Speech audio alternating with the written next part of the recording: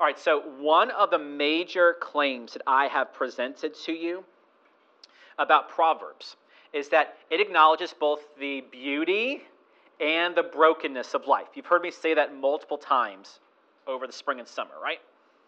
The book of Proverbs isn't overly optimistic, and it's not overly pessimistic. It views life and relationships correctly because the Proverbs captures God's points of view about life, and his view is the best view. Another claim that I've presented to you is that Proverbs acknowledges that life is far more complex than what modern, sophisticated people, especially in America, suppose.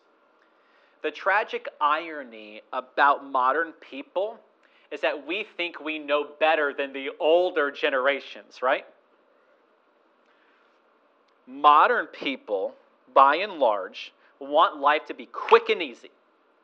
That's why the drive-through was created in modern society, right?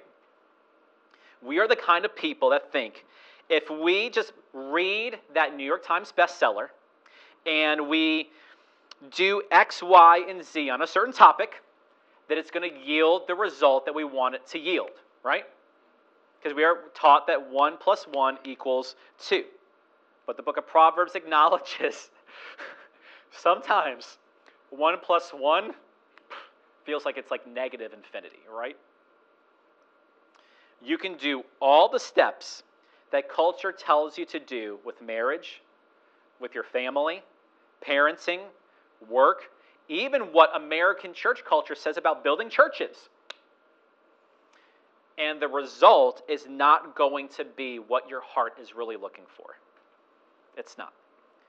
And that is even more true for today's topic, which is about what our hearts are really for and the condition of our hearts.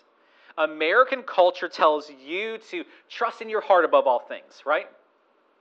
There's a little bit of that pixie dust over your hearts. Right? It's that magical.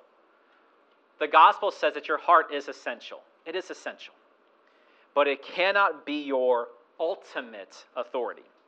The Bible's wisdom is that the heart is far more complex than you can ever imagine, than what a cardiologist can still imagine, literally, physically, and any whiz that's writing today about the human heart could ever imagine. As your heart goes, you go. And only God knows the heart. And even though he knows it, only he can redeem it. And he wants to redeem it, even though he knows all of our hearts and what's in it right now. Crazy, right? All right, so here's our proposition today. This feels weird. It's okay. The wise grow in love for God and for people by relying on him to navigate the heart's complexities. I'll say it one more time. The wise grow in love for God and people by relying on him to navigate the heart's complexities. So we need to define the heart biblically for a moment. Modern people view the heart as the seat of emotions. That's typically how we define the heart, right? The heart holds your emotions. The ancients would be like, psh, how simple, how narrow-minded of you to think that that's all your heart is. Though it is true that the heart is the seat of your emotions, it is not entirely true. It includes emotions, but it's far more. The heart is much more complex than merely the holder and the seat of your emotions and how you are feeling. The heart for the ancients and for the ancient Hebrews, which Solomon is included, is the seat of all that you really are. Everything, the totality of who you are. Your mind, the very fabric of your being, and your emotions. Redemptive history is this, is that God created you in his image. God created, therefore, your heart, your literal heart and the metaphorical heart that we're speaking to today. But in Adam, you and I rebelled against God's designs. And this rebellion broke us.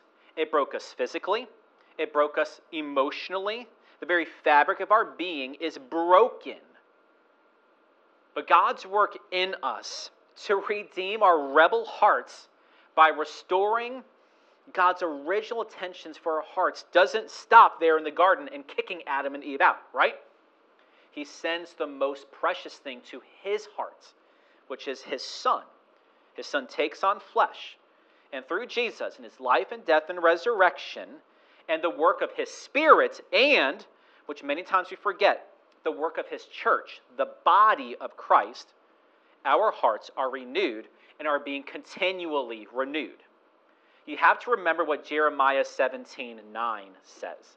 And I'm glad that many of you have your Bibles. We've looked at this through the Proverbs study. You have to remember, get your eyes on what Jeremiah 17:9 says.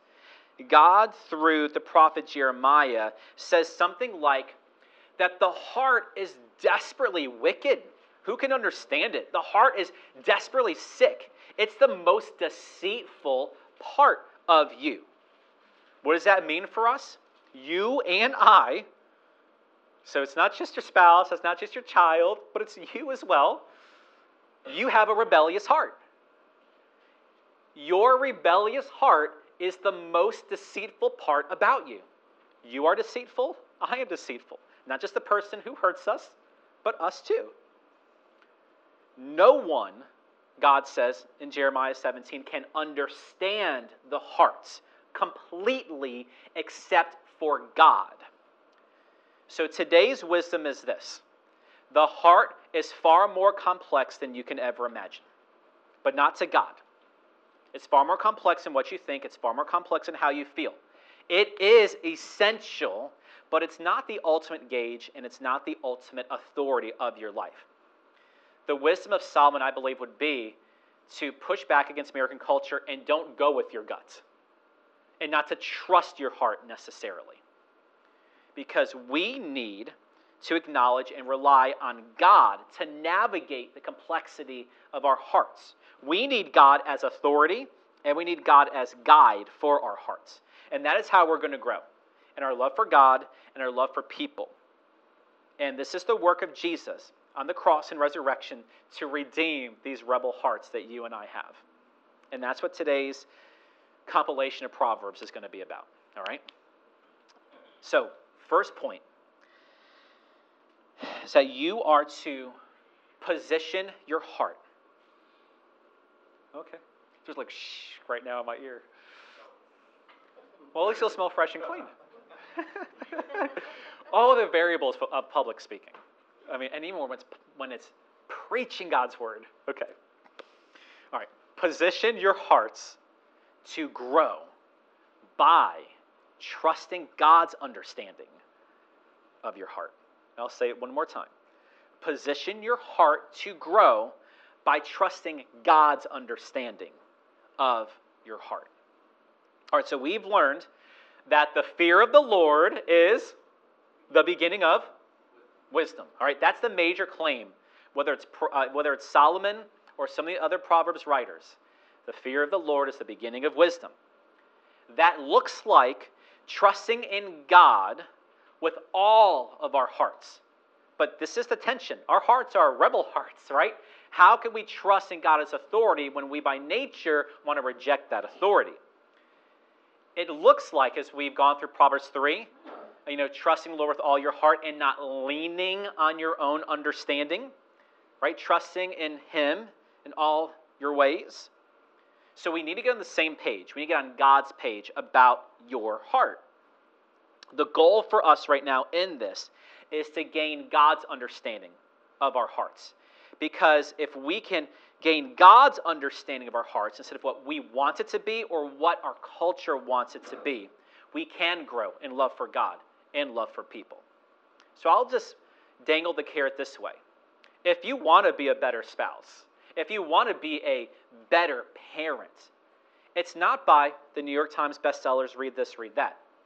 It's by gaining God's understanding and coming under it about what He says about how your heart has been created. Okay? Let's get started with our first proverb. This is Proverbs 27:19. Solomon says in Proverbs 27:19, as in water, face reflects face, So the heart of man reflects man. So we see Solomon use a water illustration. Water can reflect some sort of image of your face or whatever is in it back to you, right? Water's reflection presents an image of what you look like. The illustration points to this truth.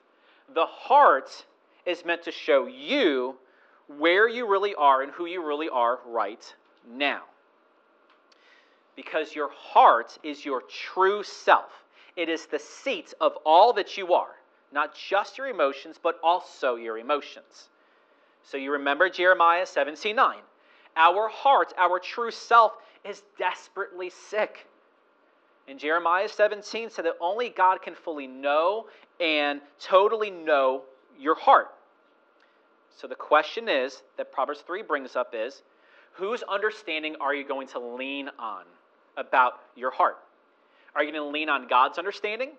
Or are you going to lean on your understanding? Or lean on culture's understanding about your heart? But you have to remember, you are not created in your own image. And you are not created in the image of the Americana.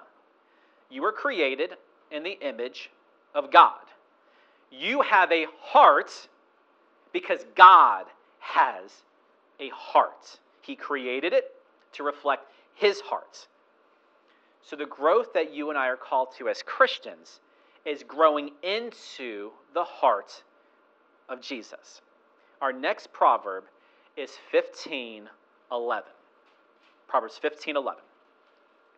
And in it, Solomon says this about God. He says that Sheol and Abaddon are before the Lord. Now that's intense, pretty creepy and cool. But then he adds on to this. How much more the hearts of men.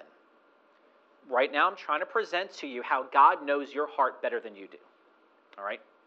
Sheol and Abaddon are ancient terms for the places of the dead. Solomon says that Sheol and Abaddon lie open before the Lord. This means that God knows death completely, exhaustively. You and I do not know much about life after death. Though there are numerous New York Times bestsellers that claim that a person has died, gone to heaven and hell, sometimes both, sometimes some intermediate place, and they've come back. And they've written a book, and they're New York Times bestsellers. But the claim of Proverbs is that God knows life and death completely. And you and I innately do not know much about life and death. God knows everything. So Solomon says, here's his logic.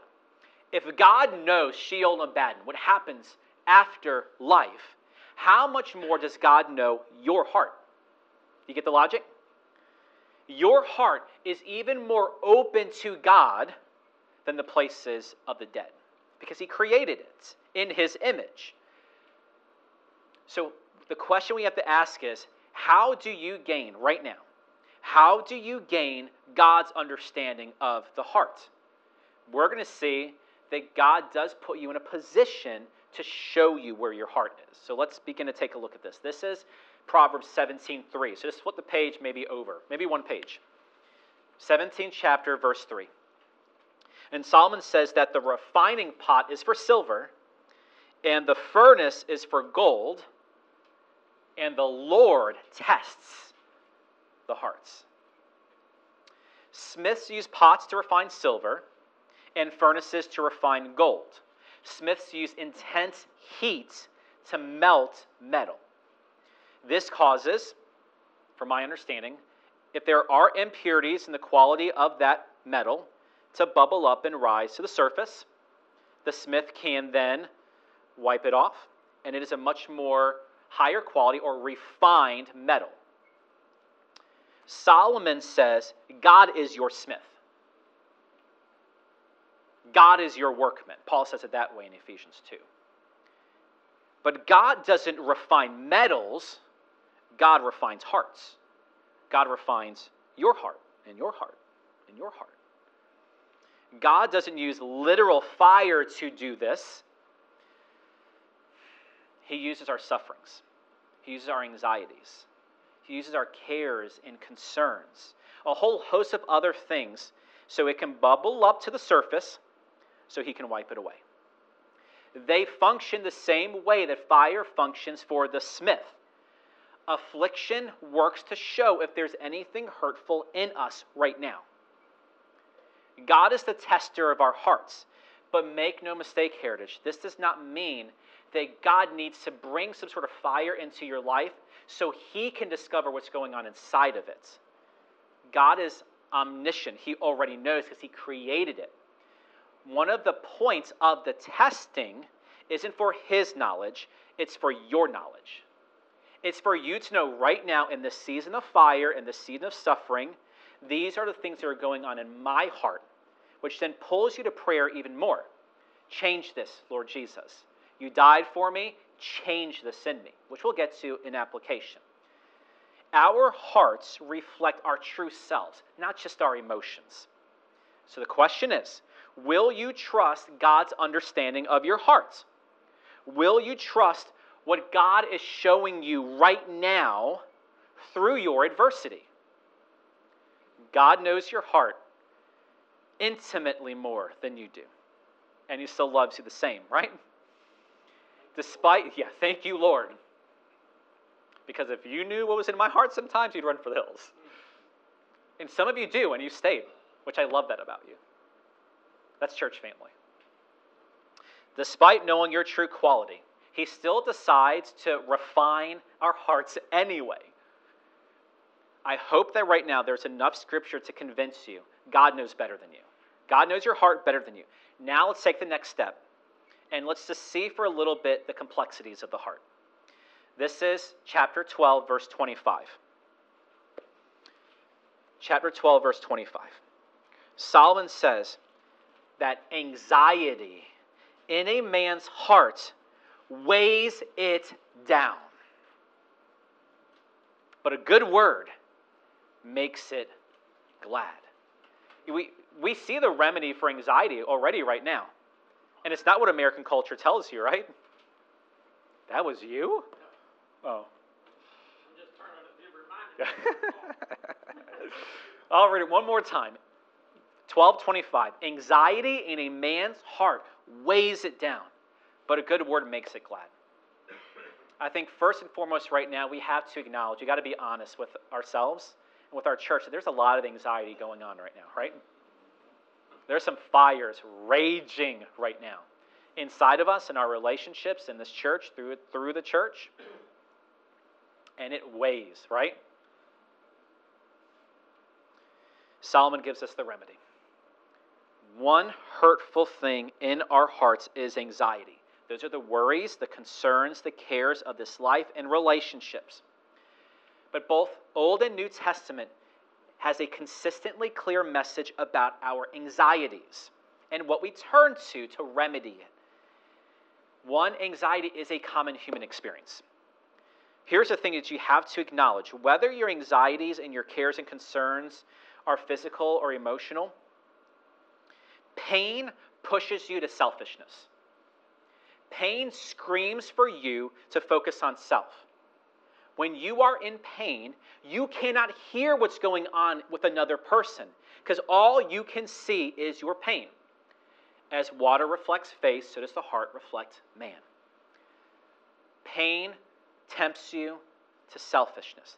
That's why, if you see time and time again through our church family, stick around. Many people, when they're in pain, the first thing they do is withdraw from God and church because they can't handle the other voices in pain. They have to focus and fixate on themselves. But anxiety is a common human experience. Pain tempts you to feel that you are the only one. But pain is not being truthful to you in this case, which is why you cannot trust your heart as the ultimate gauge of reality. Anxiety must be dealt with by casting it, throwing it, rolling it onto Christ. And now we know a little bit from the Proverbs as to why. God is your workman. God is your tester. God is your refiner. He is going to heat up your life. He is going to bring anxieties and afflictions and temptations and struggles and stresses your way. It is meant to bubble up what's going on in your heart to the surface so you can see it. Right now, virtually every single one of us is struggling with some sort of anxiety and some sort of worry, some sort of concern. There's some care that is weighing us down. We are going through a tough season right now as a church family. Our anxieties are testing, and I pray refining love for Christ, love for church, love for His Word. Or if not, it's bubbling up the things that are really there. Our anxieties are testing whether our devotion to Christ is genuine and whether we consider it to be worth it. Because pain tempts us to cut ourselves off from everybody. Solomon says that anxieties weigh us down. But Jesus says, give me all of your anxieties. Give me those cares. Give me those concerns. Tell me about it over and over and over. I don't know how many times with Tisa's struggles, many times she'll say something like this, I've already told you. I already told you what I'm struggling with. I already told you how I'm hurting. And I say time and time again, tell me again. If you told me 1,000 times, tell me 1,001. Because you and I, because we're Christians, it doesn't matter if it's been 1,000 times. Just like to our Father, it doesn't matter if it's been 1,000 times. We say it 1,001, right? Because you and I are the image of Christ in this world. And to be able to tell somebody, you've told me too many times, I got to cut you off, would be saying that the Father doesn't want to hear it, right? Jesus says that anxieties make you weary and it makes you heavy laden. But Jesus' work of refining, he says in Matthew 11, is for our rest, right? He says, take my yoke upon yours, I'll give you rest. My yoke is easy and light. Your anxieties have weighed you down. That yoke is heavy. Solomon also says here that good words makes the heart glad. That's the remedy. You want to inject a real difference into the anxieties that your heart is struggling with. You have to put yourself in a position to hear good words. All right? And the question you have to ask is, out of all of the words out there, what is the best position for your heart to be exposed to the best of all words? What is the best of all words? Listening to the motivational speaker on Instagram? Or picking up that New York Times bestseller? Or something else? What is the best position to put your heart in to hear the best of all words? And we believe that God's word is the ultimate word that your heart needs to get through your anxieties. Amen? Therefore, whether it's personally or corporately, in times of pain, all the more you must keep putting yourself in a position to be exposed to God's word. You don't shy away from Scripture. You don't shy away from church. You dig into it all the more in your anxieties, which is counter to what your body's telling you when you're in pain, right? Let me stay home. Let me medicate. That's how I can fix it. But the gospel says, don't stay home. Dig into the Scriptures more. Get around your church family all the more. Now, let's keep going with the heart's complexities. This is 13:12. Solomon says in Proverbs 13:12 that hope deferred makes your heart sick, but desire fulfilled is a tree of life. And I will have to say, there are many of us here at Heritage right now that we are heart sick. We are heart sick right now, and it's killing us. Solomon teaches us here that there is a relationship between our hearts and hope. Do you see it? Hope is more than just wishing upon a star, throwing a penny into a fountain. Hope is the work of God in our hearts for this, to expect our Father, yes, expect our Father to work all things out for His glory and for your ultimate good. That's hope. But sometimes Solomon acknowledges here, and we feel this, that hope is deferred. It's delayed. It feels like it isn't happening. Even our ultimate hope, which is the second advent of Jesus, we have been learning on Wednesday nights, it's delayed. There's a wedding feast. The bridegroom is supposed to come, and he is late, right? We've been looking at that on Wednesday nights. Sometimes hope feels delayed. Hope doesn't even feel like it's here. And when hope feels lost, our hearts are sick. But in Romans 5, the Apostle Paul says that God's refining work in us through tribulation produces something. Remember that list? In the ultimate sense, God works tribulations our way, he says, to produce hope. No coincidence. From Solomon to Paul, scattered across thousands of years, consistent message. God uses tribulation not to keep you weighed down, but to produce hope in you. God is our workman. And this must mean, this is our hope, that anxiety is not accidental. Whatever anxieties that you're facing right now are not random. They're not accidental. It is for some reason by which I do not know, is there to show you what is really bubbling up from your heart, your true self. Hope deferred makes the heart sick, but a good word, but Jesus gives life when hope is fulfilled, right? Jesus is the proof that in the long run, all things will work out for his glory and for our ultimate good. Hope fulfilled is a tree of life. And it's no coincidence, therefore, that of all places and all means by which Jesus could have died, he died on a tree, right? There are many ways the Romans could have killed him. There are many ways the Jews could have killed him, right? He died on a piece of wood. Because desire fulfilled is a tree of life. Amen.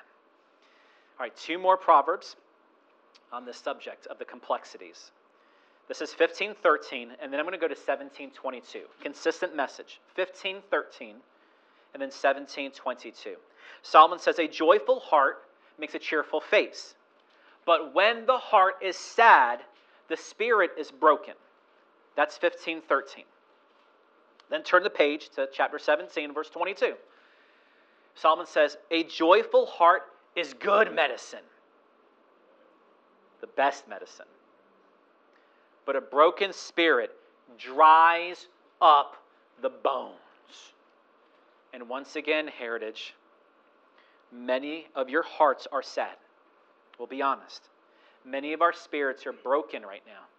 Many of our bones feel dried up, right? Proverbs has a consistent message. Like hope, joy has positive and negative relationships to the heart. Joy is the work of God in our hearts to make us truly happy, not just chemical reactions brought about by substances that are here and gone. True hope, true joy, lasting hope, lasting joy. Solomon says when joy is present, it cheers the heart. But when joy is absent, it saddens the heart. Solomon says that when that absence of joy breaks the spirit, dries up the bones. So hopefully you see right now, the human heart is really complex. It's more than just emotions. It's all your joy. It's all your hope. It's so much more. It's who you really are. The heart is connected to our bodies, and it's connected to our spirit. As your heart goes, you will go. And when hope and joy are lacking, it has an impact on everything. That is why your heart cannot be the ultimate gauge and the ultimate authority on what you're experiencing right now. It can't be. It has to be God's point of view and not yours. God must be the ultimate gauge and authority on your experiences. And here's some hope right now. And here's some joy. God works through Jesus to restore our hearts, which means restoring joy and restoring hope. For a moment, you got to jump to the Gospel of John. All right, so jump to the New Testament, get through Matthew, Mark, Luke. Get to the 15th chapter in verse 11. You've got to see what Jesus says here. John 15:11. Jesus says, these things I have spoken to you. Why? So that my joy may be in you. But wait, there's more.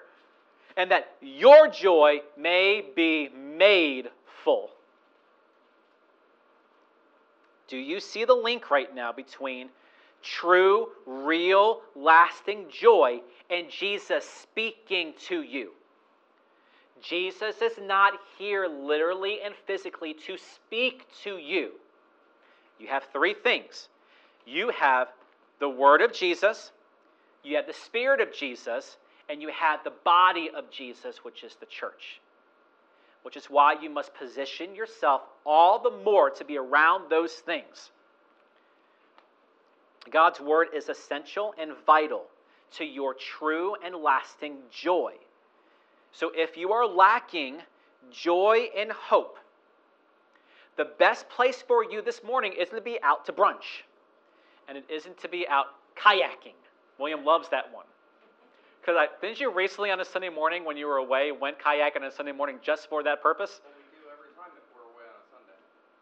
You go kayaking. Unless we find a church that's having a business meeting about their deacons using guns. We did that. All right. That's our William, right? Oh, my.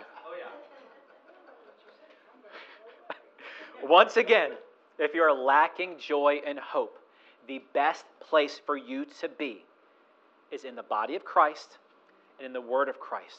You're always with the Spirit of Christ because He's with you and in you if you're a Christian. That's one thing you cannot change, but you can distance yourself from the Scripture, and you can distance yourself from your brother and sister in Christ. And when you are in pain, you will be tempted to do this because pain is selfish. Pain screams for you to forget about God, to forget about other people, turn inward, focus on self. That fact alone must prove to you, throw Christianity away for a moment. That fact alone, which we all know is true, proves the heart is far more complex than you can ever imagine. But God knows it intimately, and He knows it infinitely, and you do not. Therefore, you and I must trust His voice above all other voices. The voice that's screaming to you in your pain, and the voice of American culture. So the call today, point one was all about positioning. So the point is for you to reposition your heart so you can be in a position again to really hear what God says about your heart, about your anxieties, about your concerns and cares. Your heart is not the ultimate voice that you should listen to. It has a role, but it's not to be ultimate. God's heart is. And God's heart today, make no mistake, despite whatever tribulation you're facing and how it makes you feel about God, God's heart is for you. 100% for you. And He proves it by giving His Son to redeem your heart. So reposition your heart right now. Put God into first gear because He created your heart. He sent His Son to die to redeem your heart and to restore your hearts. The work of Jesus, through His Word, through His Spirit, and through His church, is to grow your heart. The fear of the Lord is the beginning of wisdom. So will you trust in God's wisdom on the topic of the heart? Or will you lean on your own understanding? All right, last proverb, Proverbs 4:23. 4:23. So based on all this, Solomon says in Proverbs 4:23, so watch over your heart with all diligence, for from it flow the springs of life. Do you see a thread yet on from Wednesdays to Sundays? The call to vigilance, the call to sobriety, the call to stay alert that we just keep hearing? Watch over your heart diligently, because from it flows the springs of life. So the Bible says your heart is essential. Make no mistake. The human heart is essential. As your heart goes, you go. And that should be even more motivation for diligent watchfulness, for sobriety. You must be the watchman of your heart. But you're not alone in this. You have God's Word, you have God's Spirit, and you have God's people to keep watch with you. Now that's scary. I've been checking on people's hearts in recent weeks. It's hard, right, for somebody else to press in and say something, right? But you're not alone in this. Typically, I have even used this verse, Proverbs 4:23, as a way for me to shield my heart from people. Oh, Solomon calls me to watch over my heart. But when you look at the fuller counsel of God on your heart, you would see that's misapplication, right? The application isn't for you to watch over your heart by distancing yourself from people. The application is that the heart is so essential and the heart is so complex, you got to gain God's understanding of it. And that is done by watchfulness. So here's our application. I kind of wish we're still in the Gospel of John so we could do that pivot. Do you see that license plate that William posted, that pivot license plate on Facebook? That was you, right? Yes. So I think Facebook was kind of like, wow, William posted, and it just like hit my news feed. Here's our application. We talked about position, now we're going to talk about posture. You are to posture your heart to grow in your love for Him and for others. You're going to have to posture, you're going to have to do something with this heart for God to grow your heart's love for Him and for people. We had to acknowledge this. God's chief work in your life is not to make you healthy or to make you wealthy. It's not. That may be a subculture of Christianity's message that you can be exposed to, but it's not the consistent message of the Bible. God's chief work among you isn't to make you healthy and wealthy. On the other hand, God's chief work is very clear that He is here to redeem and to restore your heart. This has to be the motive for you to change your posture. So if it's closed, open. And if it's open, open even more. And this should change your attitude of your heart towards God, towards His Spirit, towards His Word, and towards His people. Because no one has the power, no one has the ability to change your hearts except God. Spouses, you've tried, right? Wives, you try to change your husband's heart. It doesn't work. We still do the same errors over and over and over again. What conclusion should you draw? You are not powerful enough to change the human heart. But someone loves you so that has the power to do that. So for a moment, let's review God's work in our hearts. Let's begin in Ezekiel. This is after Proverbs. You get into the wisdom writings, you get into Song of Songs, Ecclesiastes. You're going to get into the prophets. You go through Isaiah, Jeremiah. You hit Ezekiel 36. That's one of the biggest verses of the Bible that I'm about to read. And we've looked at it time and time again. Ezekiel 36, verses 26 and 27. While the Jews were in another exile, another slavery in a foreign country, wondering where God is, does God care? Does God care about their hearts? God says this through Ezekiel to them. There's a day in the future where I will give you a new heart and put a new spirit within you. And I will remove the heart of stone from your flesh and give you a heart of flesh.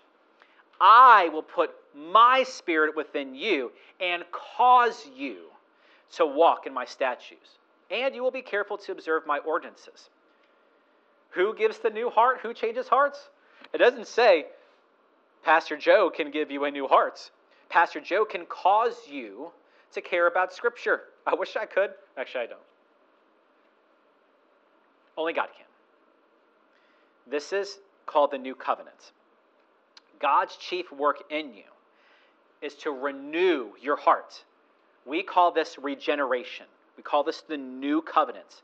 Regeneration is the work of God in our hearts through the resurrection of Jesus to renew our rebel hearts.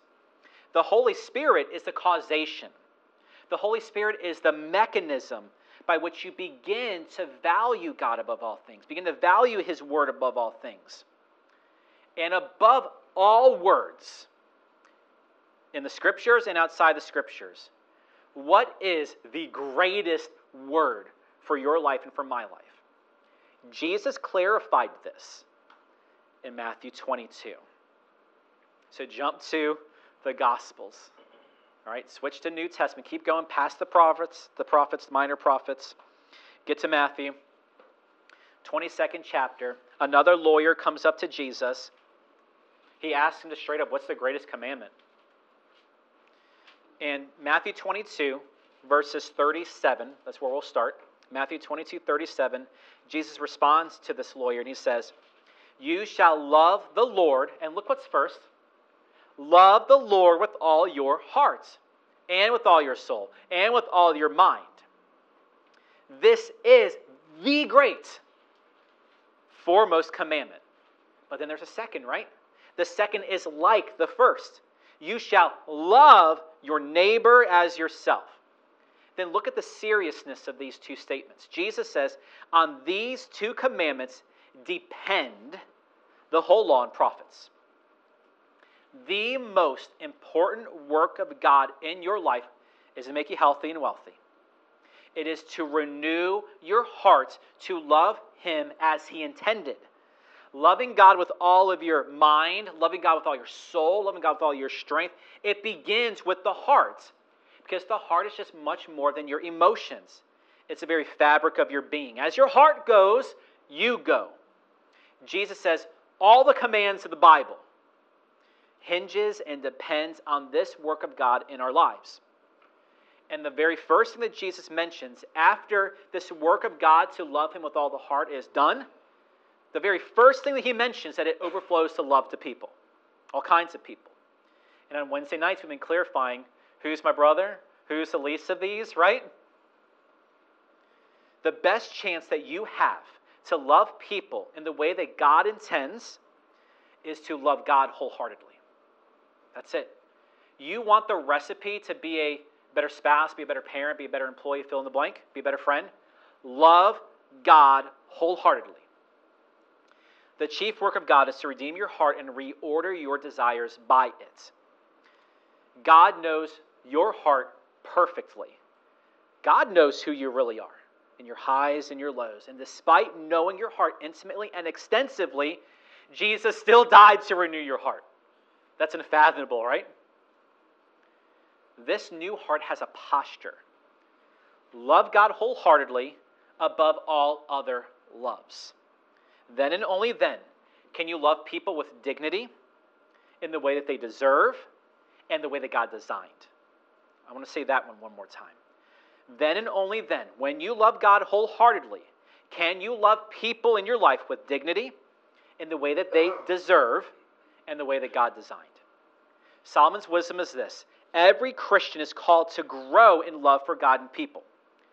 Now I want to jump to Paul to make this point deepened. You need to turn to 2 Thessalonians. So this is after Gospels, after Acts. You get into the writings of Paul. You go through Romans, you go through Corinthians and Galatians. Eventually you'll get to Thessalonians. 2 Thessalonians chapter 3. And I want you to look at verses 3 through 5. The focus is verse 5, but I want you to see a promise first. 2 Thessalonians 3 through 5 says, "The Lord is faithful. He will strengthen you. He will protect you from the evil one. We have confidence in the Lord concerning you, that you are doing and you will continue to do what we command." Now here it is. May the Lord direct your heart into the love of God and the steadfastness of Christ. We got to start with the promise that Paul mentions here. God will be faithful above your anxieties, above your cares and concerns, above the drying of your bones. God will be faithful. God will be faithful to strengthen you. God will be faithful to protect you. So we ask, how? How does God do this? Paul says by God continuing His work in you, which means you are a work in progress. God's not done with you yet. God continues to work in you by keeping that heart posture open to Him, His Word, His Spirit, His people. The result, Paul says, is that God directs your heart and it grows in steadfast love. This steadfast love spills over to people. So we're going to summarize now. God created you. God created your heart. In Adam, you and I rebelled against God, and this fundamentally changed our hearts. Our hearts are bent. Our hearts are bent inward towards ourselves instead of to God. We naturally rebel against God's voice, and we replace it with our voice. Pain amplifies this desire. Despite this, God still sends his Son to redeem and to renew your heart. Jesus' heart was broken on the cross so that your heart could be restored. Do you see that? He was forsaken, and he cried out in that forsakenness. So where does this leave you today? I think that you need to acknowledge that your heart may be out of position, you're distancing yourself, or that the posture of your heart isn't open. It's in the wrong posture. And with that, I want you to jump to the Psalms. Psalm 139. Let's listen to the wisdom of Solomon's dad. And listen to something he says when he's done with a prayer. It's very practical for us. Psalm 139, verses 23 and 24. Psalm 139.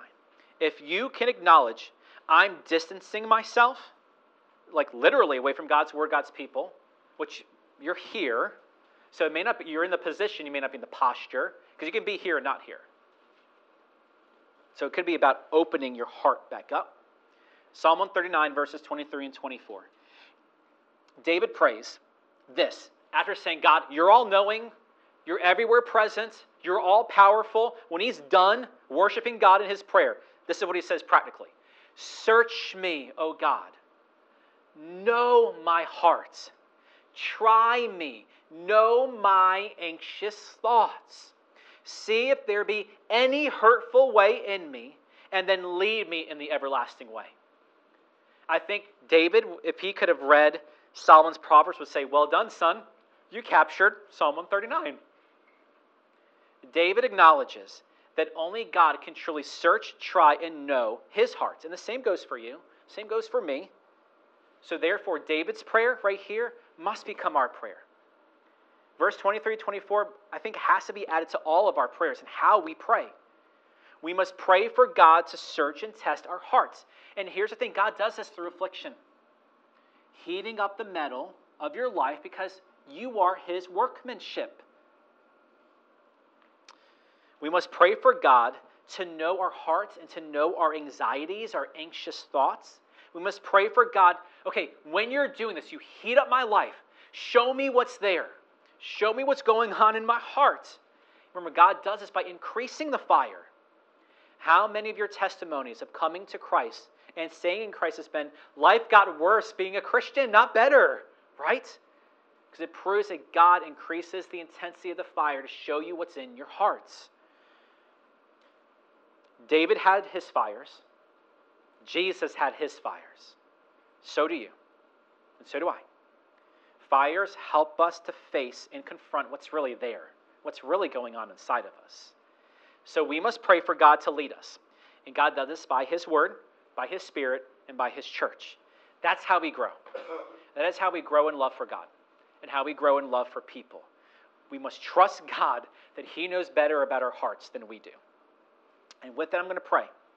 What I'm simply going to lead us through right now is just a prayer of trying to apply Psalm 139, verses 23 and 24.